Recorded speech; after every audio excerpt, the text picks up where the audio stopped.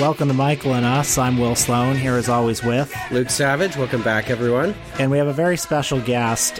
We've been talking about having this gentleman on for a long time, always over my objections. But finally I've been worn down. Who's our special guest? Hi, it's me, Justin DeClue, broadcasting live with Will from the place that all important podcasters record at. A hotel room. Hotel room in Bethlehem, Pennsylvania. We've been going to the Mahoning Drive-In, which is this miraculous drive-in in Pennsylvania, rural Pennsylvania, where they show sort of culty and schlocky movies on 35 millimeter, and that's all they do. It's like a place that I dreamed. Anyway, I brought the two of you together today because I think it's high time you each learned that I have another podcast. So this is the long-awaited Michael and Us Important Cinema Club crossover, because I thought what we were doing here is that we're actually just recording a version that's going to be recut into two separate versions. Yeah, one of them I will dominate and introduce, and the other version. But you need to listen to both of them to get the full story of our clash. I will be edited out entirely of the Important Cinema Club episode. And Justin, you will be edited out entirely of the other one. And Will give didactic monologues in both that destroy all subtlety. One thing that we're going to learn from this collaboration is you can't tamper with nature, you know? Some things are meant to be separate, but when you bring them together, mankind's reckless arrogance in the face of God himself. One of us is King Kong, one of us is Godzilla, and one of us, no listener can see where I'm pointing at right now, is Baby Godzilla. All right, well, with the Promethean ambition of combining our two podcasts, let's get into it. It's a pretty special film that you both enjoyed in a drive-in setting, probably the best place to watch it, and which I consumed in the second best possible medium, a 13-inch laptop screen. By the way, on a website, a random obscure website, because the file that was sent to me by someone was 4 gigabytes in size, and I could not download it. One other fun detail about my viewing experience is that I spent about 30 minutes watching the original Japanese one first before realizing that I was watching the wrong movie, which, was a mistake and added about 30 minutes to the experience, but also I think in a way was oddly immersive. What's great about that 4 gig file is that even if you had downloaded it, you would have just watched a VHS rip anyway that would have looked terrible. Well, I apologize. I was hoping you would be able to just stream it directly from Dropbox, but anyway, I'm glad that you eventually found your way to watch the movie, and I'm not that guilty because you got to watch a great movie 1.5 times. An ageless force of destruction has been awakened. 30 years ago, they never found any corpse. Space-age weapons are useless. Escape is impossible. Godzilla, 1985, starring Raymond Burr. Godzilla will live. The legend is reborn in the all-new Godzilla, 1985, rated PG. All right, so Will, why don't you tell us about this very special Godzilla film that the three of us watched this week? Well, it was originally titled The Return of Godzilla, and it was released in Japan in 1984, and it was the first Godzilla movie in 9 years. We all know, actually we don't all know, I know very well that in 1954, Godzilla first arose from Tokyo Bay, the product of mankind's reckless arrogance, more specifically the product of nuclear destruction, and caused devastation in his 1954 original film Godzilla, which we did an episode about maybe a year ago, maybe half a year ago. And speaking of recklessness, what ended up happening was the company Toho, who had produced the original Godzilla, realized, there's money here to be made. So they trampled him with movie after movie, recycling the same plots over and over again, until finally they put a bullet in Godzilla's head with Terror of Mechagodzilla in 1975. So the series lasted 15 movies from 1954 to 1975. They trended as the series went on to be more juvenile. If you've seen the first one, you know that it's actually quite a serious film, quite a downbeat and somber movie. By the time the third one came around and he was fighting King Kong, the tone had lightened considerably. And by the 70s, Godzilla was doing pro wrestling moves. He was dancing. There's a movie where he talks briefly. There's a movie where he slides across the landscape escape and kicks another monster. He slides on his tail, I should say. Is that the scene that appears in one of the seasons of Mystery Science Theater in the intro? That's the one. Yeah, from Godzilla vs. Megalon. After a while, there was no more blood to squeeze from the stone, so Godzilla went to slumber for a few years. And then in 1984, he returned in this high-tech, back-to-basics Godzilla movie, where they retconned it so that only the 1954 version counted. They were going back to Godzilla as a fearsome symbol of nuclear destruction. He was no longer a hero anymore. And this launched another wave of films that lasted until 1995. Now, fans will know that the original 1954 Godzilla was bought by an American company and released in 1956 in a version called Godzilla King of the Monsters, where 40 minutes of the film was brutally cut out, and another 20 or 25 minutes was added, apparently all filmed in one day and one night, which is... Nah, that sounds like Edgar G. Ulmer made Detour in like 4 days. You don't think that's true? Well, anyway, it's inconceivable if it was. Footage was added featuring Raymond Burr, later known for Rear Window and TV's Perry Mason. He played an American reporter called Steve Martin. Which you may notice in perhaps another appearance that we're talking about today. He's credited as Stephen Martin. Yeah. And they only ever call him Martin in the film. Yeah, I guess the name Steve Martin had a different connotation in the 1980s. Someone had kind of claimed that one. So in the 1954 original, in the 1956 re-edit of the 1954 original, there are all these scenes where Raymond Burr plays an American reporter who's in Japan, and he's going to visit his good old friend Dr. Serizawa. But he keeps being told, Dr. Serizawa is busy right now. Here, why don't you come and look at this from the distance? Yeah, Dr. Serizawa is just off screen there. There are all these scenes of, various meetings, various important dramatic scenes. Then you see Raymond Burr, different film stock, clearly a different set. The lighting is completely different. He's saying to his translator, what are they saying over there? And this adds so much to the movie. It's absolutely incredible because if you look up anything about this movie, like if you look it up on Wikipedia, it just says starring Raymond Burr, and no one else is credited as starring in this movie. And the whole time, as there's this, these horrific events unfolding in Tokyo and in Tokyo Bay, he's just sort of like in a completely different location, contributing basically nothing as far as I can tell, and then occasionally delivering these little faux profound sound bites about how if you think that will stop Godzilla, you are clearly wrong. And I don't think he really does anything else in the rest of the film. So I would contest that Raymond Burr is starring in this movie. So what's interesting about Godzilla 1985, which is usually the way the American version is credited, because that's what pops up right in the opening, the awesome opening credits, I should point out. Love the opening credits. Is that beforehand, Godzilla had just been treated like garbage as a film series by just a hodgepodge of American distributors. Well, the second Godzilla movie was released by Warner Brothers as Gigantus the Fire Monster. And they were going to, with that second movie, actually shoot new Godzilla footage, and they got the suit. They never ended up doing it. It rotted away in a box somewhere. And obviously any exploitation movie, any monster movie was treated with sort of a minimum of respect. Mm-hmm. But there's an added level of racism to this because the 1954 one, they're basically saying, well, people in the West aren't going to sit still for all these scenes of just Japanese people talking. We have to get just the most normal white guy in there, just a complete doofus who does nothing, and have him say things that are even less interesting, and that will be good. People will like that. That's the only way people can watch this. Now, we say that about the original version, but Godzilla 1985, when Raymond Burr pops up on screen, he's brought back, a smile just spread across my face. Okay, so the backstory of Godzilla 1985 is it's released in Japan, it's a great success in Japan, and they go to all the American studios, Warner, Universal, everyone. They say, we want $5 million or whatever amount of money it was to distribute this movie. Everyone says no. And finally, they work their way down the rungs to a company called New World Pictures, which used to be owned by Roger Corman. And he had sold it 2 or 3 years earlier to some younger entrepreneurs. And they bought it for $500,000, some very low amount. And basically it was the same logic as the 1954-56 version, where it's people aren't going to sit still for this whole thing of just Japanese people talking. We have to get a big star. And who can we get? Who is going to bring people into the multiplex. Raymond Burr. Get me Raymond Burr on the phone now. There's no other man for the job. Didn't they originally want someone else? Okay, so when they bought the movie, the original plan was to do sort of a What's Up Tiger Lily thing.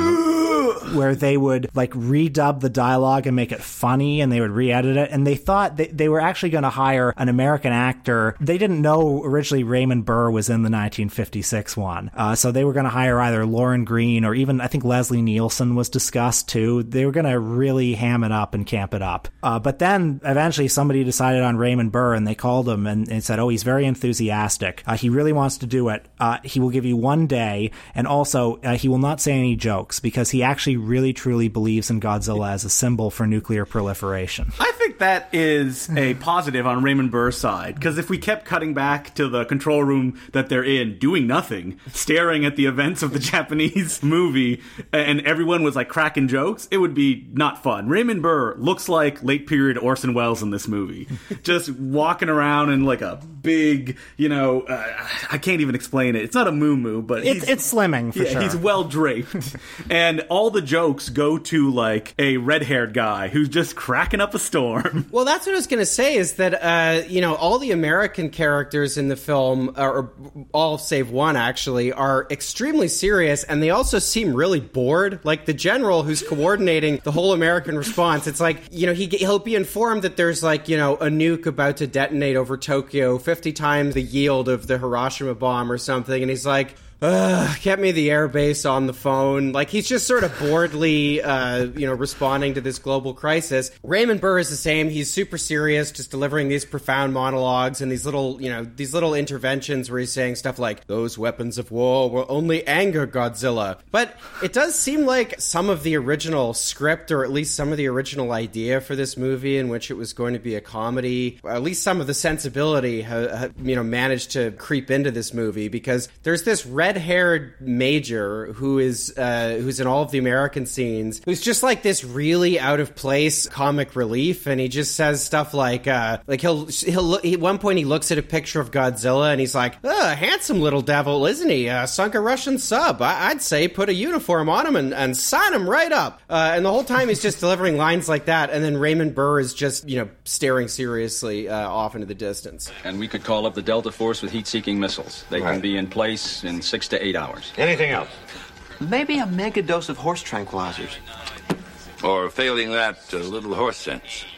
You may have to rethink your strategies, gentlemen. There's probably no weaponry effective against Godzilla, except perhaps... Who are you? Name is Martin. You asked for me to be brought here. Mr. Martin is the man you asked me to get, General. He's the newspaper man that witnessed Godzilla's attack 30 years ago. Well, thank God you're here. Since you're the only person that seems to know anything about whatever it is we're dealing with, what can we do? I was the only American who survived that catastrophe. If you men had seen what I saw, you'd realize that firepower of any kind or magnitude is not the answer. Don't we see footage of Japanese people being killed and maimed by Godzilla, and then it cuts to the red-haired guy going well, that's one form of population control. Yeah, it was. He says that's some urban renewal program they got over there. And one creative decision that I do like is that every time he makes a joke, it cuts to Raymond Burr just scowling. He's the audience surrogate in those scenes. And Raymond Burr is just standing there, and each time we cut back to him, me and Will were like, "Get the man a chair." He's just standing in the middle of the room for hours, seemingly. Something else I read was that the company behind the movie wanted to do product placement in the movie, and so there were a bunch of Dr. Pepper, or maybe there's just one placement of Dr. Pepper. There's two because you see the vending machine, and then there's another scene during a dramatic monologue towards the end where the guy is just swigging a Dr. Pepper can. And I just want to point out, Toho got paid not very much money for this movie. I think all in with the cost of prints, advertising, it was $3.2 million. But Dr. Pepper spent $10 million on Dr. Pepper related Godzilla advertising. There's a very famous ad where it's not Godzilla for copyright reasons, but a Godzilla-esque figure who's just chowing down on a giant can of Dr. Pepper. Now, as I understand it, the marketing director for Dr. Pepper, like, they didn't just want Dr. Pepper in the movie. They're like, we got to get Raymond Burr drinking the Dr. Pepper. And so some actor that was also in the movie was given the thankless task of like, okay, you've got to go to Raymond Burr and explain to him that he needs to be drinking Dr. Pepper in this one scene. And he reportedly responded by, quote, fixing me with one of those withering glares and just saying nothing. The correct response. Raymond Burr is the real hero of this film, both off-screen and on. So we should do a rundown of the plot of Godzilla 1985. The problem is that me and Will were watching it at the drive-in, and we couldn't pay attention over our whooping and hollering and clapping our hands watching it play out on screen. We were hooting. We were taking our shirts off every time Raymond Burr was on screen. We had one of those big foam fingers that they have at the ball game, honking our horns. So yeah, you got a fishing vessel. It's in Tokyo Bay. It's a stormy night, but it's not just a stormy night, and that's because there's something lurking in the waters. Japan in 1954 was attacked by a fearsome creature known as Godzilla. Despite what you may have heard, for 30 years he has rested in his slumber. He did not fight King Kong. He did not feature in dozens of films. Yes, he Megalon, Jet Jaguar, Seatopia, all these things are not real. All of those stories you would hear on the playground were all just made up. Those myths are just imaginary stories of kids being like, oh yeah, I saw Godzilla. He fought like a giant crab monster. And you'd be like, what? No. He's like, oh yeah, my uncle's friend, he totally saw it happen. And it just becomes, dogma. Eventually, there is evidence that persuades the Japanese prime minister that, yes, it is Godzilla. And we are in the middle of the Cold War here, so there's a great deal of Cold War-related tension with a Russian sub that gets sunk. This is essentially the thing that makes them have to reveal it, because there's a lot of speculation. Was it the Americans who sunk the sub? No, the Japanese prime minister has to confirm it was, in fact, our old friend Godzilla. And this leads to one of the greatest changes in the American version, which is when Godzilla attacks, he knocks a Russian sub against, a cement wall, which, of course, just activates nukes that are going to go up and just destroy Japan. And in the original Japanese version, the Russian guy on the ship is like, must stop nukes from launching. In the American re-edit, the Russian guy's like, must launch nukes before. They actually changed the subtitle, so it is his dying wish is he must, before he dies, launch a nuke on Japan. So in 1985, we are in a cinematic wave of like Red Scare films, aren't we? I looked it up, and in 1984, we get Red Dawn, the granddaddy of the 80s, like, oh no, the Russians are coming. You also get stuff like Top Secret, which is another, like, we're going to the Soviet Union, and it's scary, and it's funny. And who can forget Sylvester Stallone's 1-2 punch from 1985, Rocky IV, where Rocky single-handedly defeats the Soviet Empire,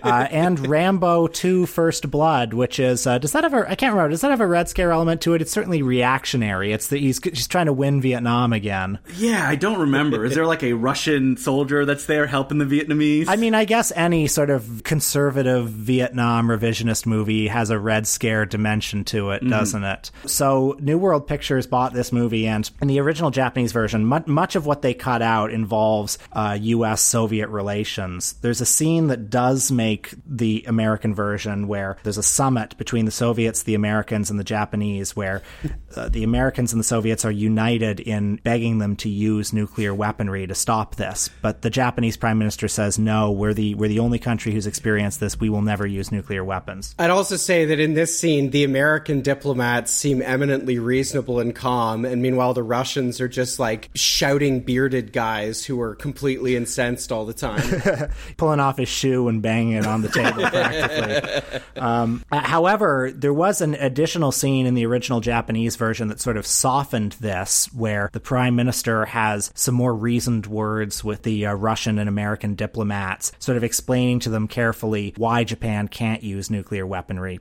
And this is an example of the sort of scene that was cut to make the movie less neutral than it was originally. I mean, in the original Japanese edit, the Americans and the Soviets are basically just positioned as they're equal players in this big geopolitical soup.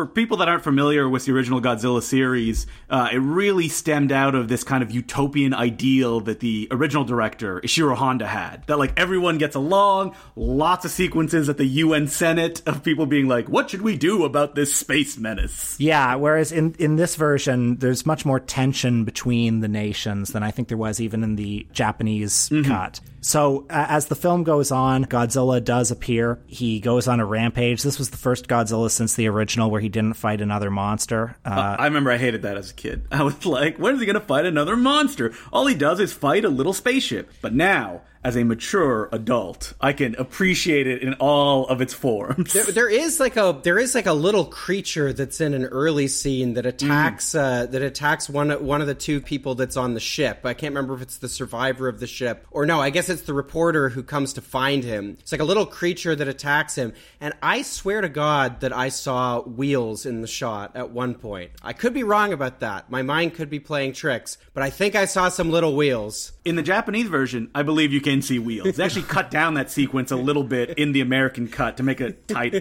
There's more explanation for that sequence because that reporter or whatever, he's on the fishing vessel and he's trying to find if there are any survivors. And this creature comes out of nowhere, and it just seems like this, oh, why is there this other monster in the movie? But it turns out he's a creature who is emanated from Godzilla's nuclear haze, basically, and there are other creatures like him.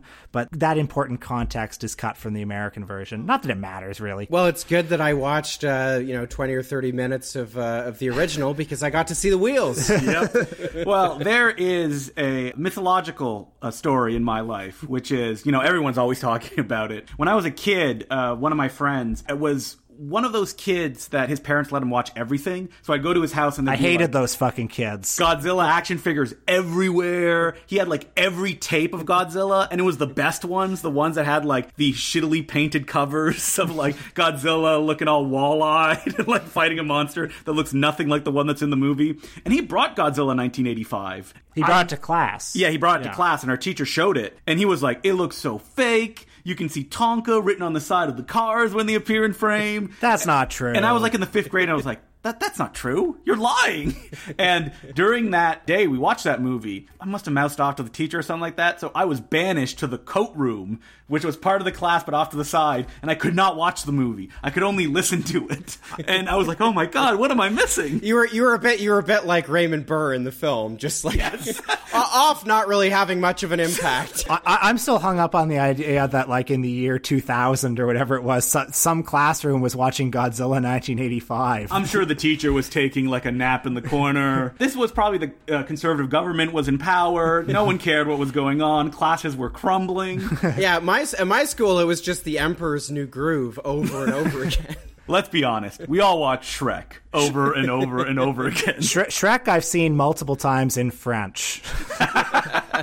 So anyway, speaking of Raymond Burr, though, I think it's important in the plot synopsis to get to exactly how he plays a role into the film. You see, he's dreaming about Godzilla from the get-go. Oh, yeah, I love that shot of him sitting at his desk, just thinking about Godzilla, still traumatized by the experience.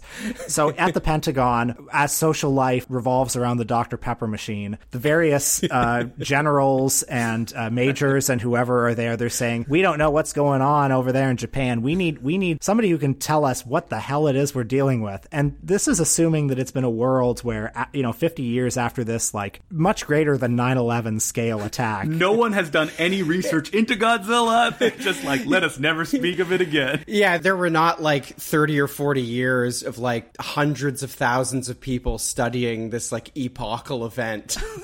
and we find out that apparently there was only one American in Japan at the time who survived the attack and saw Godzilla up close, and it was a Mr. Martin. And what's amazing is that he is brought in, as far as I could tell, not because he has any particular scientific expertise or anything, but because he saw it. He was a reporter. He has no information about Godzilla. He's an eyewitness. He's an eyewitness to this attack, and it's like, well, presumably pictures could have covered. There probably would have been some pictures of it. And what's great about him appearing as well is that he keeps telling them stuff, and they're like, nah, we don't want to listen to you. And it's like, why did you bring me in?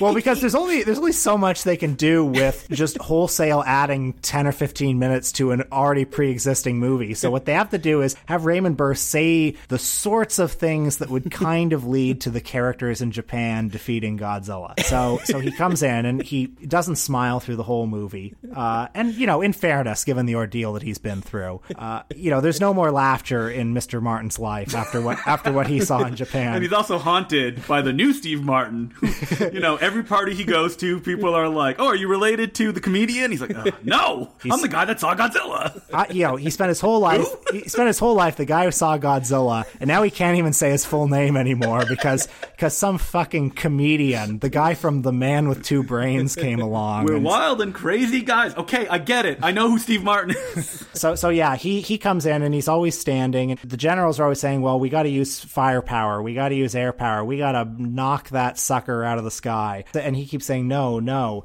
that will just confuse and anger Godzilla. It didn't work the first time, and Godzilla is nature. Godzilla is trying to find something. He's trying to find whatever it was that brought him here. Well, if the Japanese were able to stop him 30 years ago, why can't we now? General, Godzilla is like a hurricane or a tidal wave. We must approach him as we would a force of nature. We must understand him, deal with him, perhaps even try to communicate with him. And just for the record, 30 years ago, they never found any corpse. And yeah, as you say, they don't follow his advice. Even if they did follow his advice, what exactly could they do? Could they set a big mousetrap for Godzilla? Can they? The world's biggest banana peel for him to slip on, something like that. I do wish Raymond Burr in this movie was telling the Japanese what to do, and then they would just do it like, oh, Steve Martin said to do this. All right, let's do it. American might is leading the way. But they probably wisely made a decision of him just being like, he's not dead. Don't trust it. And they're like, he's dead. We're just going to ignore Mr. Steve Martin. But there really are limits to how much you can recut a movie like this and have it still make any sense. Because the Japanese, and I assume this is the case in the original as well, there's a professor named Hayashida, and he figures out that Godzilla's brain is like that of a bird, although it's been mutated by the nuclear fallout or something. So on the basis of that, he figures out that Godzilla can be made to respond if he hears the sounds of birds chirping. So they duplicate the sounds of birds chirping, and they use that to lure him in various ways, where they attack him with a super weapon that I think is called Super X, that is resistant to his blue fire breath. So the Americans and Steve Martin have absolutely nothing to do with any of that. And unless correct me if I'm wrong, but I'm pretty sure at the end of the day, the scientist is ultimately the one who figures out how to defeat Godzilla, because they attack him over and over again and, are obviously unable to stop him. But then I think the climax of the movie is they use the fake bird sounds to lure him back into the volcano, and then he falls in there, and then they, close it with bombs or something so that he's stuck back in there. So again, Steve Martin and the Pentagon do very little. I mean, I guess they have to be credited, or Steve Martin doesn't, but the Pentagon does shoot down this missile that the Soviet officer was just dying to launch. That only wakes up Godzilla because of the nuclear fallout, which I believe an American goes, don't worry, it's harmless. And I'm like, is it? Nuclear fallout from probably the world's biggest bomb to ever go off? 2 nuclear bombs, 2 nuclear missiles, 2 ICBMs exploding, not too far off the coast of Japan, up in the atmosphere. I'm thinking that's probably, that's going to have some consequences. That red mist falling over the sun completely changed the color of everything. Don't worry about it. There's nothing that's going to happen. Yeah, I mean, if it revives Godzilla. And it's also mentioned that bomb was 50 times the effect of Hiroshima. So, but by the way, that subplot you allude to of the Americans shooting down the Soviet missile that dastardly dying sub-captain shot for no reason whatsoever except personal malice. He was like, I'm dying, and if I have to go, everyone has to go, so he must launch his missile. That subplot was greatly expanded in the American version, where I think not a lot of emphasis was placed in the Japanese version on the Americans' effort to launch this missile to shoot down the Soviet missile. Yeah, I believe you didn't see them that much. The one big difference in the American version is that basically these sequences run episodically, like, oh, we need to deal with the missile, and then we deal with it, then you see it explode. We need to deal with getting off a building and a helicopter. In the Japanese version, they all run concurrently, so we keep cutting back to all of these things happening. Now, I am going to drop a atomic hot take here. I know it's coming because I turned to Will and said it as the movie ended. I've seen both versions of this movie. I would rather watch the American version, honestly. You know, the Japanese version, I hate it when I hear people that work on these American versions, like the Godzilla 2000 guy, being like, ugh, they didn't know what they were doing. Like, we came in and we fixed it. Yeah, well, because even the Godzilla movies that they didn't add horrible new footage to, most of them were recut in some way to make them better. And you know, I feel like this has changed in recent years. Maybe it's because movies are so much more accessible on streaming now. Anecdotally, I've observed a much greater tolerance to watch movies with subtitles, for instance. And there are fewer Harvey Weinsteins who are saying like, well, hey, we like this stuff, but it'll only play in Peoria if you dub it and you add like a very incongruous musical soundtrack and you cut 30 minutes out of the movie to make it more of an action movie. You cut all the Japanese-ness out of a movie. There's a lot less of that now. But this American version, it does smooth out. The pace is faster than the Japanese version. And it's just a joy for me and Will to watch Raymond Burr's just gravelly face on screen. Okay, so this is basically what it comes down to for me. You know, you can watch a movie with more of the reporter and the guy who survived the ship attack and the scientist doing their... I mean, those scenes to me are just DOA. And there's kind of a love story, right? Is that played up in the Japanese version? Not really.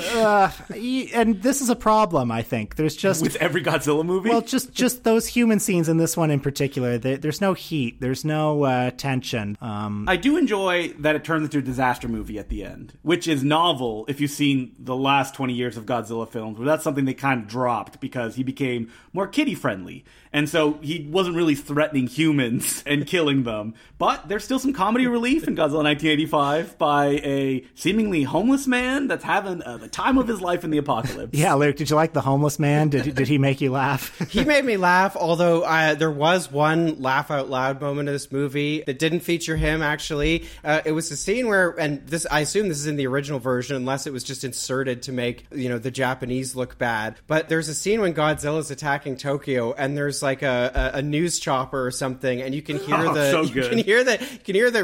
news chopper over the radio, and it's like, this is reporter Takanawa in news chopper number 1. Tokyo is under attack, and it's flying like right in front of Godzilla, and of course he just smacks it down and it explodes. It's like, you know, you could have just like not been like 15 meters from his face. I do think that this movie, even though it's the more somber Godzilla movie, I do think that the Japanese version does have a sense of humor about itself. Absolutely. And I would point to the scene where Godzilla is sort of traipsing through the middle of the city and he picks up the train. And there's something about the way that there's the edit between the very realistic scenes of people screaming on the train and then Godzilla, who is just shown, there's no attempt to hide how rubbery and sort of fake looking he is. Well, he looks at the train and then he just kind of like casually tosses it to the side. Nothing dramatic. He's just like, yeah, I'm bored with this. And let's be honest, that's really a King Kong move anyway. He felt uncomfortable in his skin doing the train bit. But I love this movie. I love the look of the movie. I love the sort of nocturnal atmosphere. I love all the fire and the red. I love the booming musical score. I also love Godzilla. They built a mechanical Godzilla face. So he can, I love it. That looks a little different than the suit face. He can emote a little bit more. Am I wrong that Godzilla, his scale seems to oscillate somewhat throughout the movie? Like when he first comes out of the water, I feel like he's like the size of a mountain, and then when he's attacking Tokyo, he seems to be smaller than some of the buildings. Am I being pedantic, or is that fair? The Japanese do pay a lot of attention to that when they make movies. You can look online and actually find like scales of how Godzilla would, you know, grow bigger or grow smaller depending on who the director was or like how big they wanted to make the buildings. But I think he looks small in this movie, particularly because they want to contrast the way that Japan has blown up over the years. So that a Godzilla that towered over all the buildings in the original version, in this one, he doesn't even get as high as like most of the buildings. Interesting. So it's in fact a commentary on industrialization. Mm-hmm. But actually, I think it kind of is, you know, because they could have made him bigger, you know. In the American remake that came out in like the 2010s, they very specifically made him gigantic.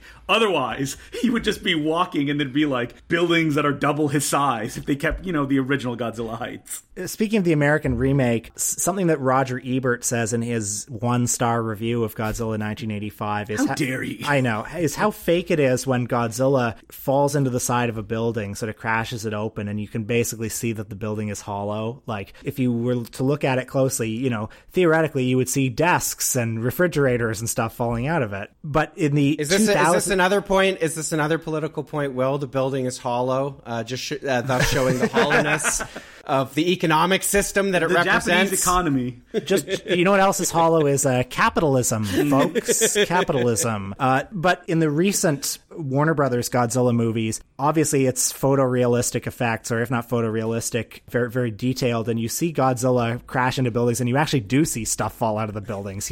You see desks and offices and stuff, and I mean, I like some of those movies, but to me it's not quite as fun when you're actually confronted with, oh, this is actually what it would look like. Like, this actually does look like a city being destroyed. And obviously all of these Godzilla movies are in some way or another reacting to whatever the traumas of the day are, and the recent American ones are sort of post 9/11, post the tsunami in Japan Godzilla movies. And so they're working through that trauma. But I personally like in Godzilla 1985 how it looks like the idea of a city more than a city itself. And it has this hyper-real or maybe unreal quality to it that's quite beautiful and dreamlike. I'm realizing now that we should do a future episode on Godzilla 2000, which, by the way, that guy you quoted before who was involved in Godzilla 2000, nobody who was involved in that film has a right to be pious about another Godzilla film, or any other film, in fact, because that is an absolutely terrible movie. Perhaps that's controversial. or are you thinking of the Matthew Broderick? Oh, Godzilla? Sorry, I actually am thinking of the Matthew Broderick. No, there is literally a film called Godzilla 2000 that was released in the wake of the Matthew Broderick Godzilla. No, okay, that's a very understandable mistake. So explain to me what is Godzilla 2000? Okay, so in 1998, there's the Matthew Broderick one, which is horrible, by the way. And if you want a Godzilla who really changes sizes, oh my God, there are times when he's going through the subway. There are other times when he's like the size of the Empire State Building. Well, I want to ask Luke, were you ever excited as a kid when that Godzilla movie was coming out? Well, no, but there's not an interesting reason for that. It's just that I lived in the country and I had like 2 channels, and Godzilla was sadly not present in my childhood. So you didn't even go through like a dinosaur phase, like most kids, where they're like, I love dinosaurs, and then Godzilla is a logical extension of that? I was into dinosaurs, and if Godzilla had been available to me, I'm sure, you know, my interest in the Stegosaurus might have blossomed into something greater, but it never did, because there were only 2 channels. Well, I'm sorry that you didn't live in a big city when the Matthew Broderick Godzilla came out, because it had one of the all-time great marketing campaigns. There were buses where they had ads on them that said, his foot is the size of this bus. Godzilla, size does matter. And the Godzilla 90s version has one of the most infamous premieres at Madison Square Garden, where everyone was there, even the Taco Bell Chihuahua. Oh, yeah. There were those. There was a big Taco Bell. They were the Dr. Pepper of 1998. There was that commercial where the Taco Bell Chihuahua has like a little mouse trap set up for Godzilla, and he's saying like, here, lizard, lizard, lizard. And of course, they destroy Madison Square Garden at the end of that movie. If I'm remembering, the pilot who fires the missile arms something called the harpoon, which never made sense to me as a kid, because you wouldn't fire a harpoon to destroy a building.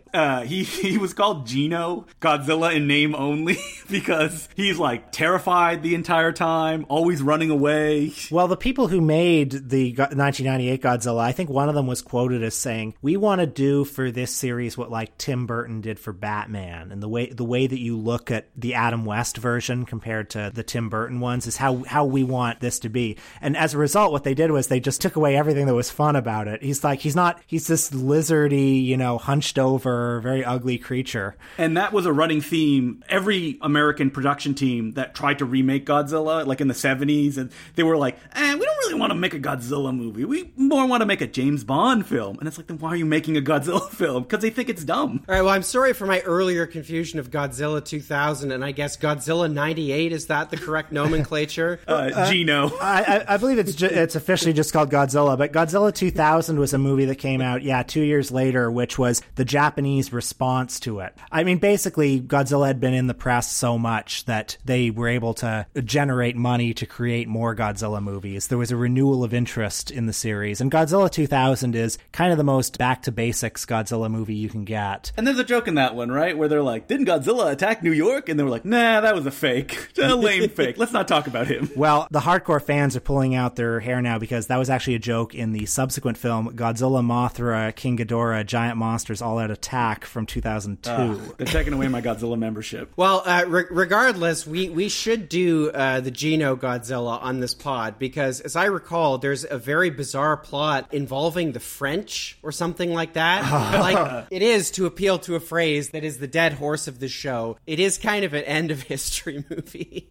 Because absolutely, because for some reason there's this whole weird thing with the French, which I guess we can elaborate on further once we've all experienced it again. Another thing that I think is funny about that movie, and I'm sure we could articulate on this later, is that there's so much destruction. New York is half destroyed, and everybody is just so kind of snarky about it through the whole movie. Like the entire way through. Nobody takes it all that seriously. And then 3 years later, of course, New York did have an attack. Now we actually know what it would look like. I mean, when you talk about realism in these movies, if a giant monster would suddenly pop up and attack a city, you know what you would see? A gigantic dust cloud and nothing else. That would be it. That's right, because we've seen 2 skyscrapers in Lower Manhattan fall, and people know what it looks like. People know what it smells like. I mean, well, just to close this out here, I realized that I actually lied about something earlier, which is that there was one. I watched Godzilla 1985. Which is, well, not only did I watch it, I also watched accidentally 30 minutes of the other one.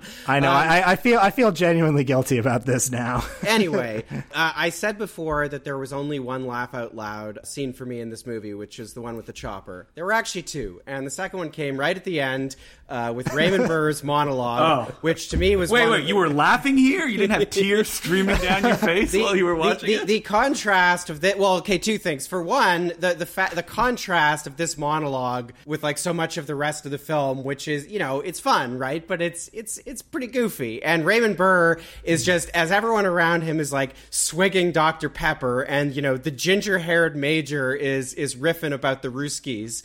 Raymond Burr is just deathly serious, and he delivers this monologue that this is the second thing that was funny about it, is that it is so unsubtle and just completely destroys the subtlety of Godzilla. Which let's face it, it's like, we know what Godzilla is about. We don't need this. And then at the end of the movie, Raymond Burr just says, nature has a way sometimes of reminding man just how small he is. She occasionally throws up terrible offsprings of our pride and carelessness to remind us of how puny we really are in the face of a tornado, an earthquake, or a Godzilla. Whether he returns or not, or is never seen again by human eyes, the things he has taught us remain. And it's like, it's basically, what did he teach you guys? He might as well. He's basically saying, well, folks, we've had a lot of fun tonight, but it's not funny. Man's abuse of the earth. Sometimes the Earth Mother tires of our wicked Promethean ways and responds with her eternal wrath. Hope you had a good time tonight, and, folks. And just keep that in mind, folks. Yeah, keep that in mind in future. Yeah, don't forget to always recycle.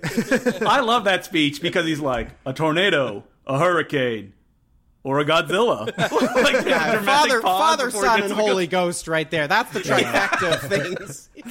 And people who haven't seen the movie, picture this speech over like a Godzilla just falling in slow motion into a volcano. As the most dramatic music plays. And like Godzilla in this film gets dramatically destroyed by just kind of taking a step too far and just tumbling into a volcano. But you sense in Godzilla's face that he's almost in ecstasy. He's like he's like, I'm coming all the time. He's like being drawn towards the earth, like almost sexually, and he just like plummets into it. Like, I don't think Godzilla's unhappy at the end. I think Godzilla understands that this is where he should be. Let's face it, he knows there's going to be another movie, and just as we know that there will be another Godzilla episode of this show, Justin, perhaps we can have you back. As we've just established, things are better in threes. Just as you have a tornado, an earthquake, and a Godzilla, Father, a Son, and a Holy Ghost. You've got Will, Justin, and Luke. So we're going to put the band back together, folks. But this was fun. We'll see you next time for Godzilla 98. Nature has a way sometimes of reminding man of just how small he is. She occasionally throws up the terrible offsprings of our pride and carelessness to remind us of how puny we really are in the face of a tornado, an earthquake, or a Godzilla. The reckless ambitions of man are often dwarfed by their dangerous consequences. For now, Godzilla, that strangely innocent and tragic monster, has gone to Earth. Whether he returns or not, or is never again seen by human eyes, the things he has taught us remain.